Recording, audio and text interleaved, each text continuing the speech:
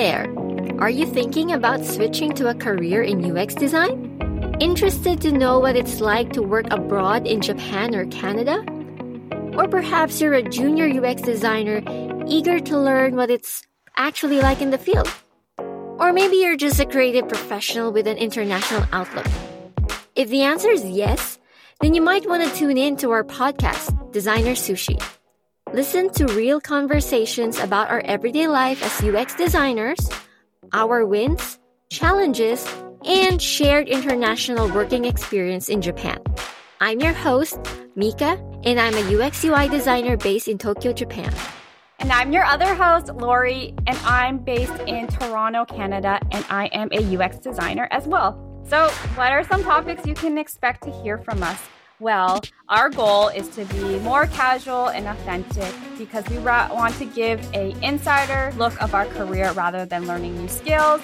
We want to share our career journey since we only have 2 to 3 years of experience in this field. So we want to give a realistic perspective on how it was like when we were handling our career from finishing our education in UX to even on the job stories. And we also want to share our daily wins and our career growth. We want to share with you our success or new career, but also to inspire other new UX designers so they too can thrive in this career.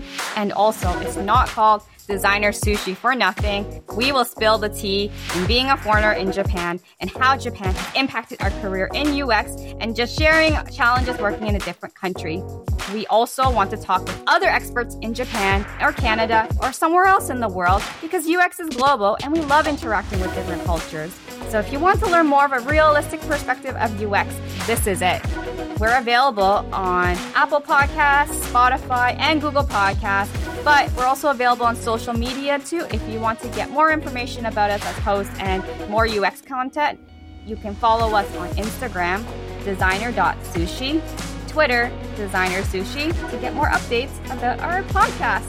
So grab some sushi, literally prepare some tea, and we hope you enjoy listening to our podcast.